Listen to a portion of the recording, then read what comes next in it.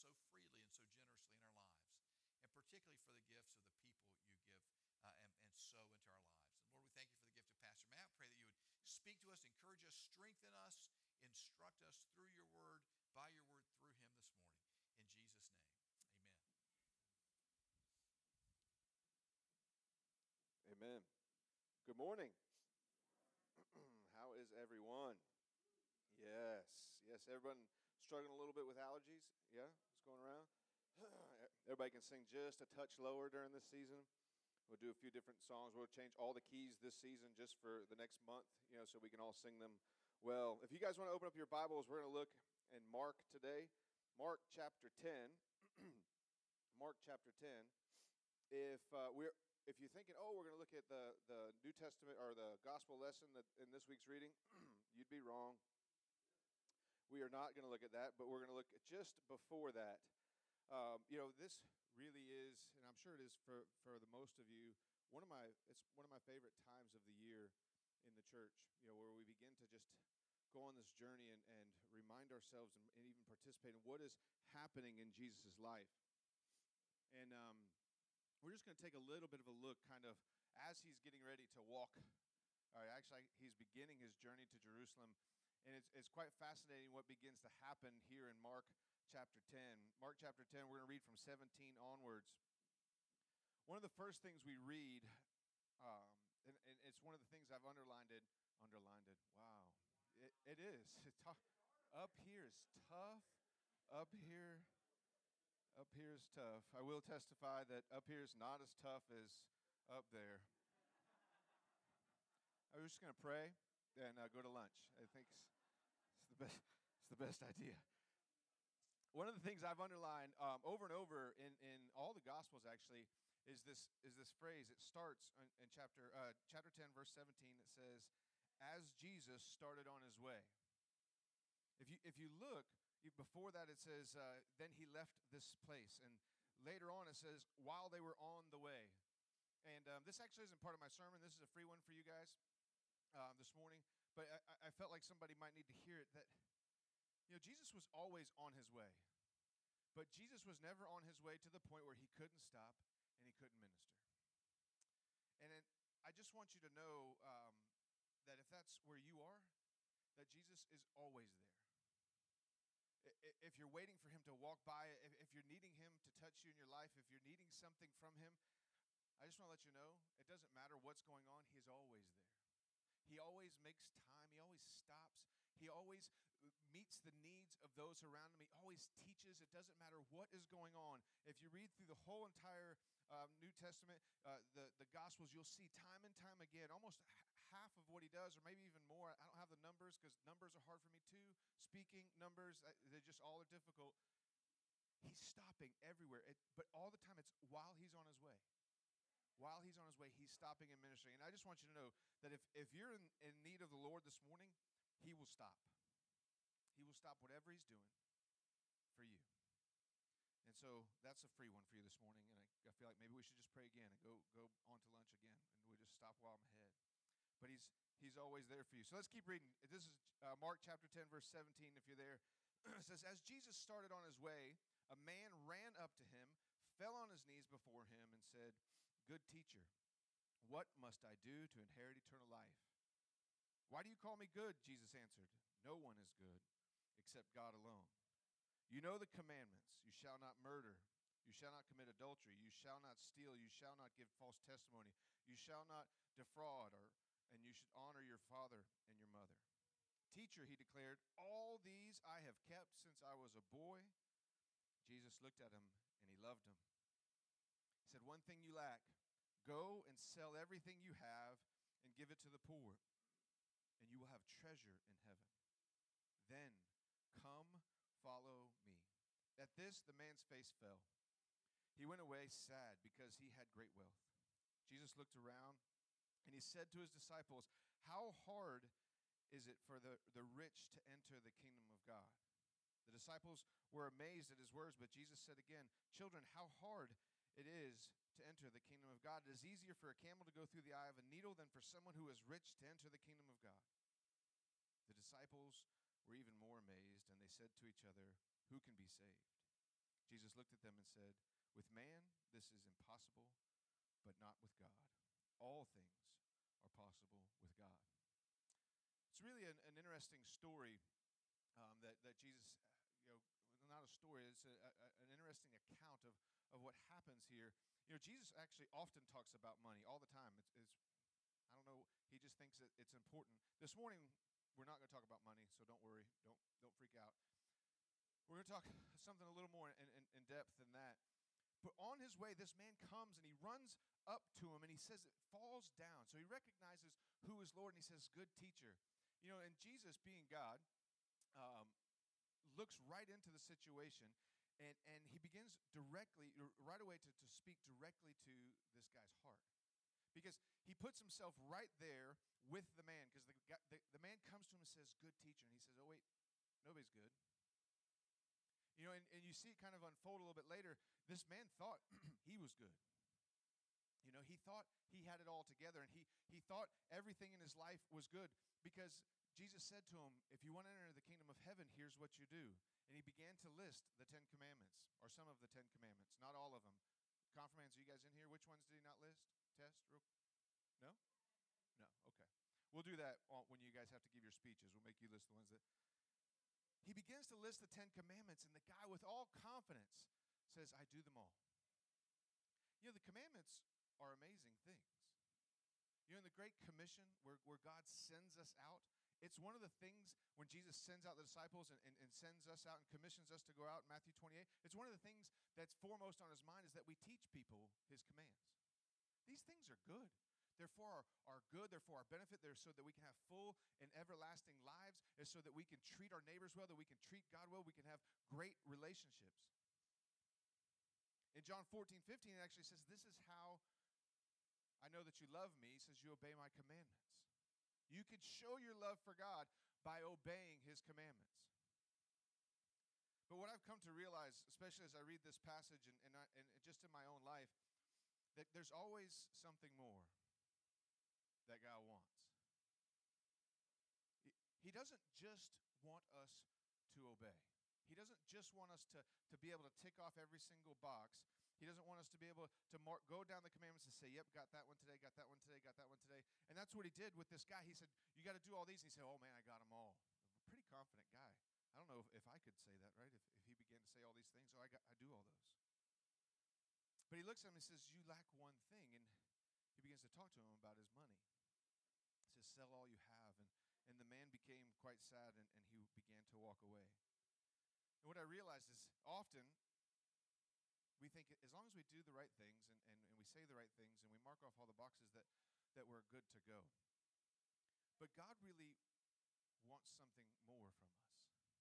And really what he wants is everything. And here, he understood and he knew the man's heart that whatever it was about his money, he held tight. Maybe he had fear about not having enough, and so he kept it all. Maybe he had trust issues with God making a provision for him. Maybe he was just greedy. I don't know. But God spoke directly to his heart and says, it's not enough just to obey. He says, I want everything. And I began to just look at my own life and began to wonder, what are the things in my life that I hold tight to? There's a lot of things in my life I don't hold very tight to that I'm like, okay, God, yeah, I'm okay with you holding on to these and I'm okay with you dictating these things, but that's not what God wants. He doesn't want just some of it. He doesn't want just a lot of it.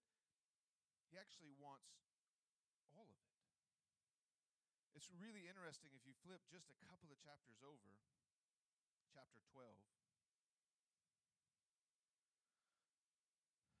Chapter 12, it says this in chapter 12, verse 41. It says, Jesus sat down opposite the place where the offerings were put, and he watched the crowd putting their money into the temple treasury. Many rich people threw in their large amounts, but a poor widow came and put in 2 very small copper coins worth only a few cents. Calling his disciples, here he is again, another chance to begin to teach. He says, truly I tell you, this poor widow has put more into the treasury than all the others. They all gave out of their wealth, but she gave out of her poverty, and she put in everything. just everything. It says she put in everything, all she had to live on. All she had to live on. You have this rich young ruler who has everything he needs financially. He has all the wealth. It says he has a great amount of wealth. But obviously it wasn't enough. And then you have this poor widow who realizes, I don't have much. I should save this, right? I would be thinking I should save this so I could eat, so I could pay my rent, so I could buy shoes, so whatever it might be. Here, she gives everything she has. Not just everything, but everything she has to live on. So it's not like, I'm going to give everything I have in my pocket. I'm going to give this. No, I give everything I have to live on. It's interesting, the rich young ruler let his bank account get in the way of his pursuit of God. And for me, it's quite interesting that the poor widow, I probably identify with more. I think in that state, I would let that bank account get in the way of me pursuing God. But she didn't. She didn't let her bank account, she didn't let her circumstances, she didn't let her lack of financial money or financial provision in her life, she didn't let any of that get in her way of pursuing the Lord. Because I think she held on to something so tightly that the rich young ruler didn't, and that was, God is my provision. She wasn't trusting the 2 cents to buy her food. She wasn't trusting the 2 cents to pay her rent. She wasn't trusting the 2 cents to get her shoes or to meet all her needs. She was trusting the Lord. She was putting everything she had into that plate and saying, it doesn't really matter because God is my provision. You know, it wasn't written then yet, but I think she was holding fast to the Matthew 6 passage where it says, don't worry about what you're going to eat. Don't worry about what you're going to wear. Don't worry about where you're going to live. Doesn't your Father in heaven know you need all these things? And he will provide them. But seek first.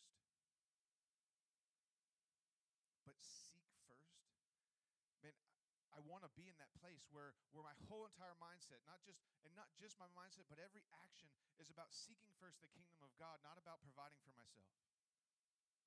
Not about where I stand or my status or trying to move forward. It's interesting, in this week's passage, the Mark 10 passage for the reading, the disciples were very concerned about their status. Right after that story of the rich young ruler, they were very, very concerned about their status. They're asking for the right hand and the right hand and left hand seat of God.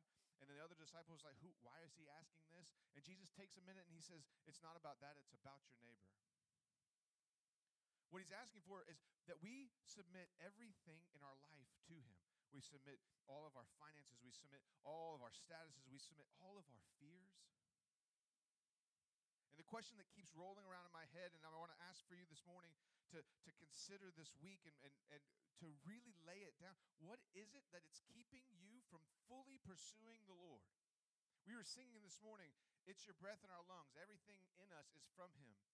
And I have this overwhelming sense as we were worshiping that that's where I want to be. And I had another overwhelming sense that there's many of us that are struggling to let some of those things go. But here's what this passage from the rich young ruler teaches us.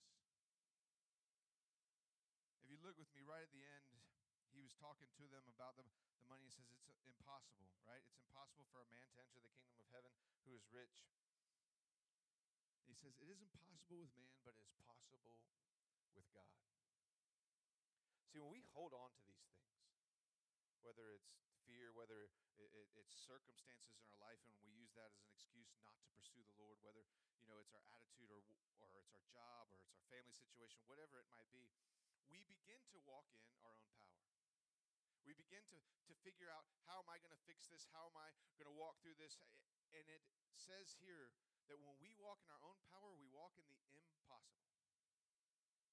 So all the problems that you might be having, all the struggles and the fears that you might be having, and I'm talking about the ones that you're holding on to, that you're not willing to submit to God. I'm not just talking about life that you're going through. I'm talking about the things that you're unwilling to set aside. You're unwilling to trust him with. You're unwilling to give over to him. When we walk that way, we walk automatically in the impossible. But the opposite is true, that when we let all those things go, when we turn them over to God, when we say, it doesn't matter, I'm going to say yes every time you ask me to move. I'm going to say yes every time you ask me to give. I'm going to say yes no matter what my attitude or what my day's been like, no matter what my circumstances have been like. You begin to automatically walk in the possible with God. Not the possible in my own mind, but with God, the creator of the universe, the one who spoke life into being, the one who molded you, the one who shaped you, the one who created you for a reason and for a purpose. As soon as we let that go and we pursue him fully, we begin to automatically walk in the possible. Sometimes you just need to take a look at your heart and your life and say, am I walking in the impossible of my own life, and the impossible of my own thoughts, and the impossible of me trying to fix everything? Why not trust him? Why not step into that relationship more and more? Why not, when God says give all your money away, give it all away? Why not, when he says move into this and change this and go here? Why not? Because everything I read in the Bible says that's when we begin to walk in the will of God, in the power of God, in the possibleness of who God is. And every time we don't, we walk in the impossible. You know, Jesus isn't one for do as I say, not as I do. It's not how he operated. Never once did he operate that. And we're really going to take a look at it next week. And I was telling Pastor Billy before we started this, I really struggled not getting more prepared for next week. Very excited about Palm Sunday than I did for this week. And we're going to talk a lot about Jesus' path and his trust of the Father. But he's not one that says, do as I say, not as I do. He did it. He did it.